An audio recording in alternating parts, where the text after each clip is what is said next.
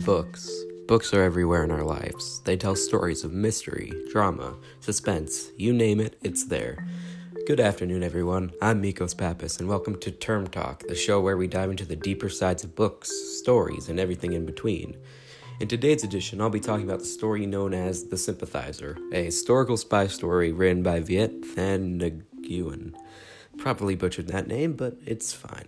The book starts with our unnamed protagonist in the middle of the fall of Saigon, typically seen as the last major event of the Vietnam War. He is a spy for the communist regime, hidden amongst the ranks of the democratic South Vietnam.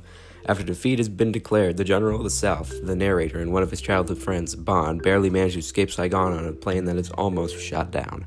They arrive in Los Angeles, where the narrator finds a low-level office job, while the general opens his own liquor store as a way to raise money to try and go back to Vietnam to fight the communist regime. All the while with our narrator informing the communists of this. The narrator also meets Miss Mori, a Vietnamese woman who has seemed to have fallen in love with. The general is given anonymous information that someone in his party is a communist sympathizer, so to pull the blame from himself, our narrator frames a random major who is then murdered in cold blood. Eventually, the general raises enough money to send him and his company back to Vietnam, and to avoid getting murdered by the general, our narrator agrees to go. They manage to make it to Thailand, but are all killed by communist agents, with our narrator and his friend Bond being the only survivors.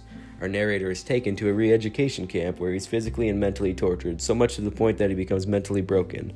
The story ends with our narrator joining the boat people and heading out to live on the sea.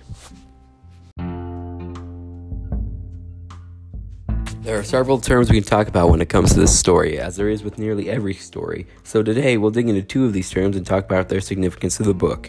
One of these terms is situational irony, which is irony involving a situation in which actions have an effect that is opposite from what is intended, so that the outcome is contrary to what was expected. Let's say you go to the gas station to fill up the air in your tire, but as you're on the road, you notice that now you have a flat tire.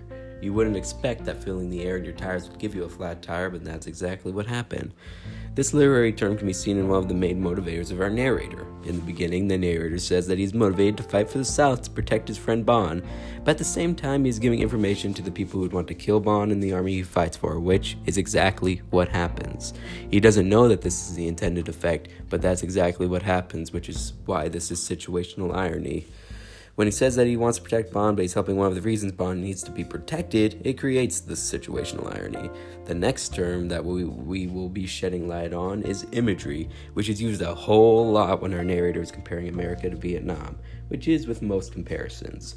When he first gets there, he is fascinated by the state of the toilets, which, yes, I know, sounds a bit strange, but when you hear him compare the gleaming white American toilets to the dirty and disgusting Vietnamese outhouse, it starts to paint a bigger picture of what his life was back in Vietnam. Or when we hear the narrator explain how the air feels dry in LA compared to the wet, humid, and soggy conditions of Vietnam, described in a way that makes it feel like you're actually there, it really shows how important imagery can be when it comes to most stories, especially this one.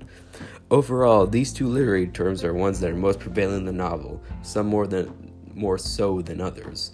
I'm Mikos Pappas, and that was your daily dose of Term Talk, and I'll see you next week.